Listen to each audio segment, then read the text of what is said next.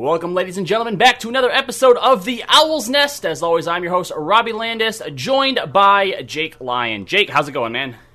Good. I'm excited for this week's show. Yeah, we got an interesting show. We're doing something new here, but before we jump into that, I want to encourage anyone who's watching, if you like the show, make sure that you are subscribing to the channel. Turn on the little bell notification so that you can be alerted anytime that a new show pops up here, whether it's us or any of the other wealth of content that we do here at Checkpoint XP. So, first thing we're going to jump into here is we've decided to actually reach out to you guys, the fans of our shows, the Overwatch fans, and see what maybe you want us to talk about. So this first segment we're doing here today is going to be a fan Q&A. On Twitter, we put out the call for anyone who has any questions that they have, anything that they want our particular opinions on, to let us know what you'd like us to answer. And you guys came out in full force. We got a bunch of great questions here, and just going by the amount of feedback that we got, or the questions that we got here, this is probably going to be a reoccurring segment on the show. So to start us off, Volkai says, I fell off Overwatch halfway through the first season of OWL and never played more than casually.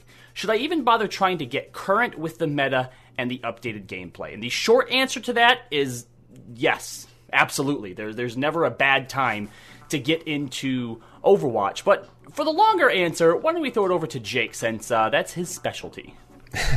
Yeah, I think this is a great question because probably a lot of people find themselves in this situation. I think probably the first thing I would say is just that a lot of the new heroes that have been added in Overwatch are amazingly cool and more interesting and deep than the characters that were existing at launch or at that time that you're saying you stopped playing. So those new heroes like Doomfist and Hammond and Echo have all really shaken up the game, and I think they're all super fun and interesting to play. So in my mind, those heroes alone are worth trying out.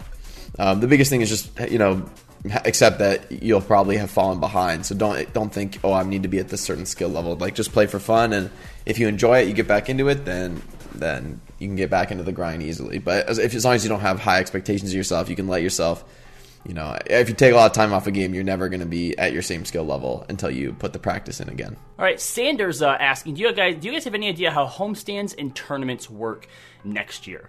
Jake, you had actually brought up something that I hadn't even really thought about when it came to the way that they had decided to do sort of the regular season stuff with the addition of homestands.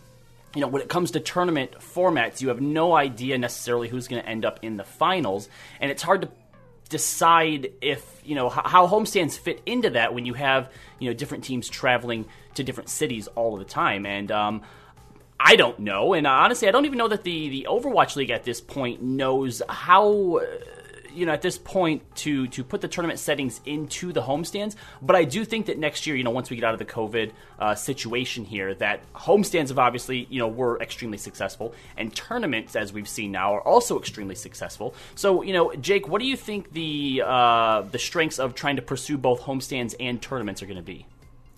Well, first I have to say that I'm speaking as just a fan of the Overwatch League, and I don't really it's not my decision. I'm not even in those conversations of the organizational structure of the league. That's above my pay grade, frankly. But in my mind, I agree. Tournaments have been really successful. Maybe there's a middle ground where you do both. There's some online play, some homestands. I don't know if they'll even. I guess there's also a question mark of COVID-19 and quarantine stuff. You probably assume that we won't be in full quarantine by then, but who knows? Maybe there will be some lingering restrictions. The type of event that a homestand is the very last sort of event that's going to start happening again, right? A lot of people together in one place for an entertainment event. That is the last thing that will be opened up as far as, mitigating the impacts of COVID-19. So if we're there yet, which I think we'll be, but I'm so far from actually knowing anything about that situation and actually being able to make good predictions. I'm just like everyone else, just let's see what happens, because it's, experts decide that, not me, certainly. Right. So, well, and even hopefully Blizzard, we see both. Yeah, well, and even Blizzard is still, reacting to the threat of the COVID-19 BlizzCon was just recently canceled, which isn't until November, which is still a few months off. So it very well could end up stretching into the next season. Stephanie asks a similar question, asking, what do you think the future of the league is for the upcoming seasons? Do you think we'll return to having homestands again once everything is somewhat normal and the tournament format will continue? And I think that if we look to the sister league of the Overwatch League, the Call of Duty League, the way that they do their sort of small tournaments here and there where everyone shows up to one hometown to be able to play through it, is definitely an interesting way in a direction that the Overwatch League could go. But with the way that they're doing tournaments now, with both the May Melee and now the upcoming Summer Showdown, which we'll get to a little bit later in the show, I think that being able to do homestands for the first 3 weeks of the seeding is definitely something that could still go forward. And then maybe, if they reopen something like the Burbank studio, having sort of a central location where for the tournament everyone comes back to, could also be a way for them forward as well. Yeah, it's pretty easy to imagine, because I think COD has been pretty successful with those tournaments. Pretty easy to imagine something similar being implemented in Overwatch League. I don't know exactly what the logistics of it would be, but to me, it's like if you're the team that gets to be the homestand for the tournament, that's like an even bigger win than just being a regular homestand. That's like even more cool. So I like the idea of continuing the tournament format. I think it's so important to have those goals to strive for in the middle of the season, like beyond just getting a better win rate, getting more map wins, like grinding your way towards playoffs. That's such a long-term goal that I think it's good to have those medium-term moments to get excited and to see how teams are currently faring in a playoff environment. Like I just think those are really exciting and really entertaining. So hopefully we'll still be able to do that. I'll still be able to see more of that, because I think that's been of this season, probably been the biggest win of the whole season has been the tournament format. So I have to imagine, like, in some way it'll be back. It probably will look different, just like the whole world is going to look different after quarantine is over and, we're kind of transitioning back to a new normal. Then, who knows exactly what that'll be like. But, I agree with the theme of these questions that, like, I hope it still exists, because I think it's been super fun to cast the tournaments and watch them as a fan. Well, I mean, and it gives a lot of the the lower seeded teams, the lower ranked teams, a chance to make up as well. I mean, even the fans get behind that. During the May Melee, I even saw Boston fans starting to get hyped. I mean, it didn't last long, but give they'll take what they can get. L Law here says, do Overwatch League players only scrim, or do you train something separately in other ways? If yes, what things do you train and how? Oh, this is a great question. I really like this question. The first thing I would say about other things to train is use just ranked, like the way everyone plays Overwatch, playing each queue ranked, because that's a great way to play Overwatch, practice your role. Yes, it's going to be more chaotic because you don't have organized teams and there's a lot of randomness in ranked, but at the same time, it's still the best way to practice outside of scrims, outside of matches, is just playing ranked. Aside from that, there are a lot of training, true training things that you can do. One example is probably I think a ton of Overwatch League players, if not everybody, maybe just DPS players. Actually, I don't know about tank and support, but for sure DPS players play a lot of FFA DM in the custom servers, where you ban certain heroes like Brig and Roadhog that kind of screw up the FFA style, but Reinhardt and the things that just don't really make sense in an FFA environment. But for practicing DPS and even a lot of the more active supports, I think those are really, really great things to do. Play deathmatch, play Widowmaker, headshots only. Those training modes kind of are a really great way to warm up, just grind your skills on aiming on a certain hero, fighting in 1v1 skirmishes and with a few random players around. It's just good practice. And then if you go even deeper than that, a lot of players do also practice against bots. For something like Tracer, there's a very mechanical level to just being able to blink, turn around, and pulse bomb all at once to get that 180 stick or 90 degree sticks and stuff. So a lot of, especially Tracer players, probably Genji is a similar one where you can practice your dash combos on just bots, bots with a lot of HP, and you make the pulse bomb charge really fast. Those are a great way to actually practice those heroes and to just grind it out. You play for 15, 20 minutes just sticking bots constantly, blinking around, pulse bombing bots. Actually will help you a lot in terms of just really getting your muscle memory as precise as it can be. Jacob asking, since you just spoke a little bit of Genji there, he goes, how will the recent buffs and nerfs affect team comps? Will Genji see any play? And I think he's specifically talking about what we're currently seeing on the experimental card. Yeah, I mean, I think those are pretty exciting buffs to Genji. They change some crucial thresholds on the way Genji can burst down kills. For example, if you hit the triple headshot melee, that is a one-shot now on supports or on 200 HP heroes, so that's a pretty big deal compared to doing like 180 or whatever it did before, which was nice, but then you have to dash or you have to somehow finish it off, and it's a big difference in Overwatch, being able to finish something on your own or needing help. So it's definitely a big buff. The spread decrease on the right click, also a big buff. Overall, these are really, really significant buffs to Genji. And I like that they're targeting his default state rather than targeting the blade, which Nano Blade actually has never been a bad ability. But the problem is really Genji's default state. It has been so weak that you don't really do anything until you get Nano Blade, and then the other team just gets really far ahead while you're in that slow farming state. And unless the Nano Blade is completely crazy, it's just not enough. So I like these buffs. I don't know if Genji will see play. I think it depends a lot. Actually, Brig is out of the pool, right? That's actually she is. Mm-hmm. That's actually unbelievably massive for Genji. So if Genji is buffed and also Brig is out of the pool, I think it's actually very possible that we might see Genji played. Like, Brig is really the hero that just destroys Genji, because not only does Rally, it's good enough to counter the Nano Blade. Like, it keeps people alive long enough to stun Genji. Like, Brig herself can just stun Genji and peel him off, and then very hard to finish kills on Nano Blade. But yeah, so I think without Brig in the pool, that hero really punishes Genji, really makes it hard to get kills, and you get buffs to Genji. I think it's actually very, very possible we could see Genji see play. I do think double shield will probably still be more prevalent with like more spam-based DPS, but I definitely think teams that like to play dive, if those Genji buffs go live, I think there's no reason people won't play Genji. All right, well, speaking of the hero pool, we're actually going to get to that next.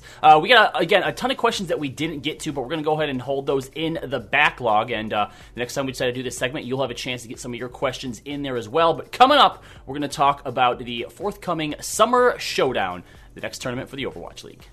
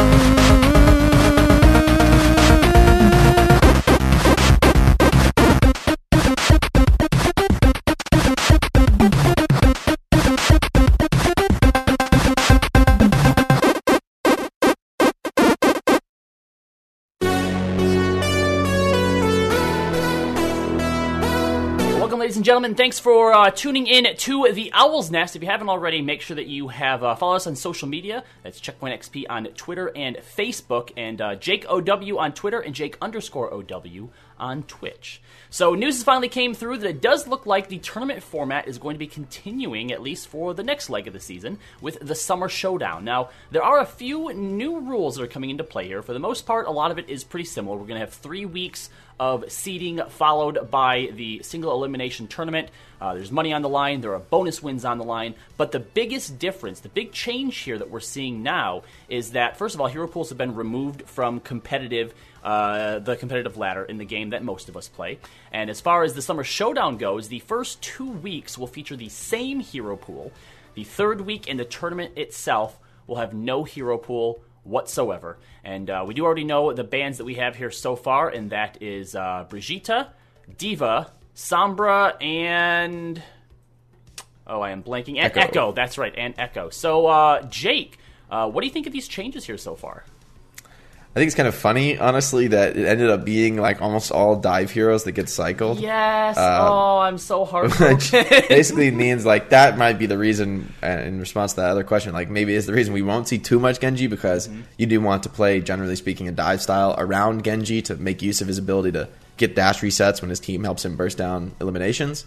So maybe it'll be pretty hard because D.Va, pretty great hero for that sort of synergy. D.Va Bomb plus Genji Blade, great combo.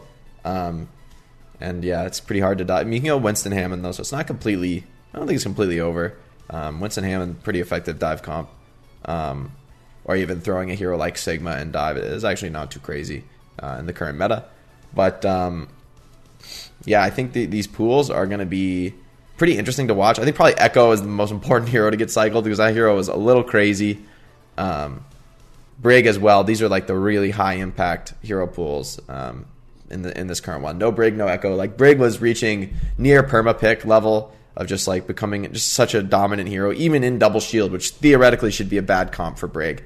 The hero just still got so much value out of armor pack, but mostly off the back of enabling Echo to be incredibly aggressive. Like Echo didn't have to have any fear at all because she's 275 with armor on. Like that's a little bit crazy with Echo's mobility, and Brig is just a perfect hero because you don't have to hit shots to heal Echo, which is very important because a hero like Ana is going to really struggle to keep Echo up because it just takes all your focus to shoot her.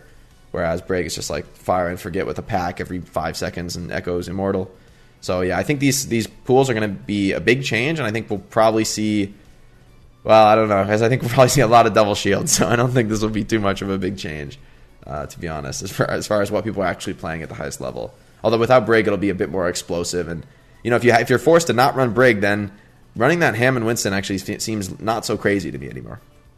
So obviously, I think that these changes with there only being 2 weeks of the same hero pool and then 2 weeks of no hero pool is obviously I think aimed at getting the benefit of having the hero pools kind of break up the meta a little bit, but also taking a little bit of pressure off the team so that they don't have to come up with an entirely new meta or an entirely new plan within 2 days every single week. So do you think that this is going to strike a good middle ground between those two things? Personally, yeah, I think it's just like a change had to be made as far as player burnout, team burnout. Like the teams were clearly saying like this is too much. Like we have to change everything every week. Like that's too crazy. But at the same time, I think hero pools have been a big positive, at least for something that I care about a lot in Overwatch, which is like I want to see lots of different comps. I want to see the meta changing constantly. I don't want to see a meta dominate for 2 months. Like that to me is I don't enjoy. Like that gets boring to me. It gets stagnant, and when both teams mirror match, that I think is like the worst variety of Overwatch. I would so much rather see Team A think that this is better, Team B think that is better, and they kind of struggle to put their strengths against the other team's weaknesses, and vice versa. When everyone's playing the same stuff, it just means the game is all about execution, and the strategy is like really obvious. Like you just do the same thing as your opponent, and you try to do it slightly better. But as someone who's all about the analysis, like that just offers a lot less fodder for analysis than when teams play different strategies, and you could think about why one team plays a certain way and the other team tries to respond in their own way. Like that to me is more exciting. So this is a good middle ground. I think the hero pools will still exist, at least for the playoffs, force like an interesting meta for the first 2 weeks. But then we'll have a little bit more preparation as far as what the playoff meta will be, because that final week of qualifiers, you will have like you'll play the no hero pool. You'll get a little bit of a warm up to what the playoffs are going to look like. All right, well, definitely looking forward to it. Of course, that starts this weekend. Overwatch is back, and we'll see these teams all go head to head and see who comes out on top. Coming up next, we're going to take a look at the two Los Angeles teams, the Valiant and the Gladiators, and see if we can't try and figure out where it is that they might end up at the end of the season and what exactly their chances are of potentially going all the way. That's next.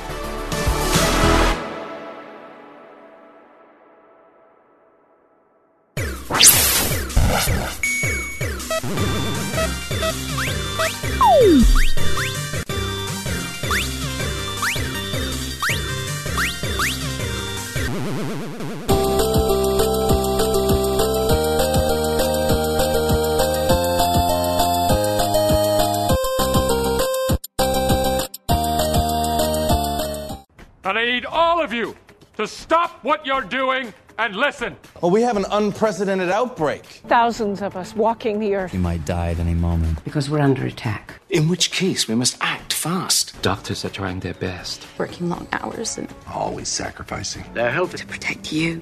Well, I'd very much like to thank them. Thanks, Doctor. Thank you, Doctor. Thank you, Doctor. Thank you, Doctor. Wait a minute. What's the prognosis? It's still changing. So we have a novel virus and no vaccine at this time. What should we do? We got to get everybody else back into the houses. We got to keep them there. In other words, this is our lockdown, right? What that means is... Stay in your homes. Make no attempt to reach loved ones. And take a long nap. You count me out. You can count me out, too. Some people are immune to good advice. You know what I mean? Those idiots. I just need to make sure you fully understand. Let's recap. I'm begging you. Stay inside. Wash your hands. And make sure you've got 10 feet of personal space around you. Stay away from me. Stay away from me. I didn't hear you wash your hands. So think on this, lads. When you're home watching TV, Think about the Medical stuff. Working for you. So I'm asking you. stay home. I'm in isolation. Just stop the virus. All right, I'll do it. Hallelujah. Hallelujah. You stay classy, planet Earth.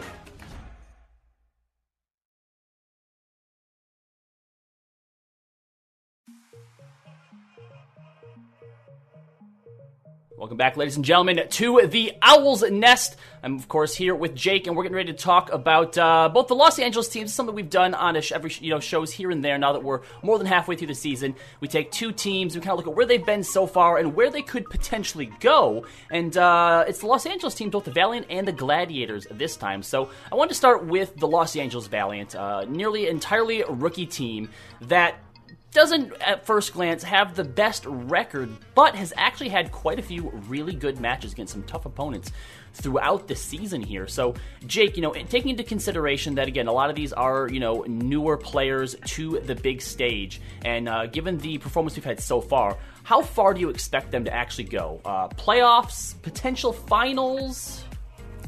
I mean, I think I'd be disappointed if this team doesn't make playoffs. I think that is like a minimum for them, like a floor for them, because despite their record not being the best, they have had extremely strong opponents. I think they played Shock a bunch of times. So it's not exactly a fair comparison just yet in the season. I think they had great games. They defeated the Paris Eternal, a team I think is quite strong. And they they went up against the Shock. Didn't do too much more than that, unfortunately. But could argue that they're a bit fatigued at that point. They had kind of shown their hand in terms of their grid comps. In a full 5-map series against Paris, they kind of showed everything. There's no real choice when you're going to map 5. You have to just pull out all the stops. I do think this Valiant team, really exciting to see how good their performance has been despite being a rookie team. Their improving trend has been strong. All things are good for Valiant. They might be disappointed with getting destroyed by the Shock there, but I think they just need to shake that one off, continue to grind away, and I don't know if this is going to be a finals team just yet. I think they are, at least currently, not quite at that level. But I think top 8 totally reasonable in my mind. I think they can be better than their record would suggest. I do think with the result against the Shock, that says to me that they're not really going to be a contender for finals. But I definitely think they could get very close to that. They could even make it to semis, make it to quarters, make it to semis very, very reasonably, and I wouldn't be surprised. I love watching this team. They're fun to watch play. They're aggressive and confident, and I think those are all good signs for them.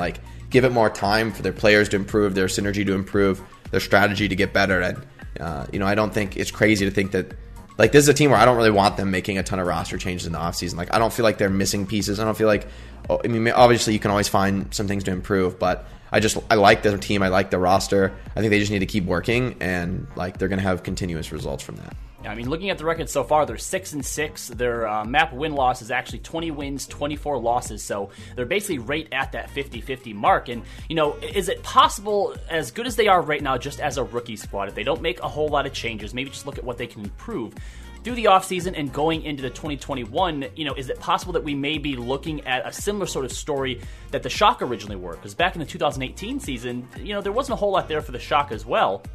But coming obviously into 2019, being able to, I think, foster that growth between those in the team and make just the right changes, they turned into a hell of a powerhouse. Yeah, it's pretty impressive. I think probably everyone would have bet against the Valiant after the changes they made over the course of the last season, going to this rookie squad. But you got to give a lot of props to the coaching staff as far as developing those rookies and also making the right decisions about who to pick up. I'd say a player like KSP really overlooked, was playing in the World Cup. No, there wasn't a question of oh, you've never heard of this guy. People heard of him, they just chose not to pick him up. And Valiant, I always thought he was a really good player. I was really surprised, to be honest, when he didn't make the Overwatch League in the second season because I thought he was easily good enough. But it's awesome that the Valiant were the ones to see his potential, and now they get the reward for that.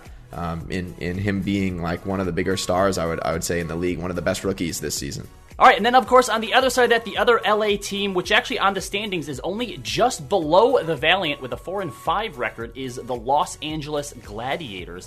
They actually did make a lot of changes throughout the off-seasons. Ones that I personally wasn't super happy with. I was a big Gladiators fan myself, a big Surefour fan. But Jake, overall, what are your thoughts on where the Gladiators currently are and where they could go? This is a team that I do feel like is a bit underperforming, at least with their record. Whereas I feel like Valiant is overperforming to get that record. Maybe not overperforming, but I think they've surpassed expectations. I do think Gladiators is just a little bit shy of where they could be. I think they probably feel the same, to be honest, because you've got a ton of veteran players, really strong talent, across the board. You've got Space and OG. That's a really sick tank duo. One of the better tank duos in the league, at least as far as individual skill. Both those players, extremely strong players.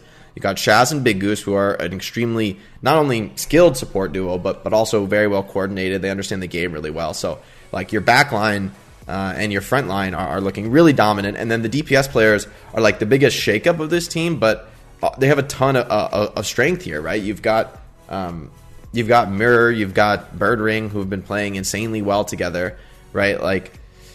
This team, I do feel, is they have everything they need. They have all the pieces, all this veteran talent. I just feel like they've not been able to quite put it together in the same way that other teams have, maybe feeling overconfident or something. To me, this it has to be, in my mind, an internal thing of getting their strategies right, getting their comfort zone, making sure they're playing to their potential in matches. Because in my mind, there's no question. I think of all the players in this team as really strong players.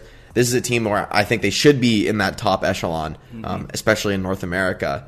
But they've been notably below it, I would say. They have not really broken into that top level the way other teams have. So for Gladiators, though, they're in actually a similar place. I think both these teams are actually really strong. They don't need to make big changes. I think Valiant, where they've been improving on a good trend, Gladiators has it's been a little rocky for them. So this sort of issue, I think, is the toughest kind to diagnose, right? If there was they need to get some more players, they need to get a stronger tank line. If it was something like that, then it's a lot easier to talk about how to improve. But with all their players being so strong, I think the questions are really difficult to answer. And the reality is that there's no straightforward, simple, just do that and you're fine. It just doesn't work that way, because I think this team has those pieces. They just need to put them together.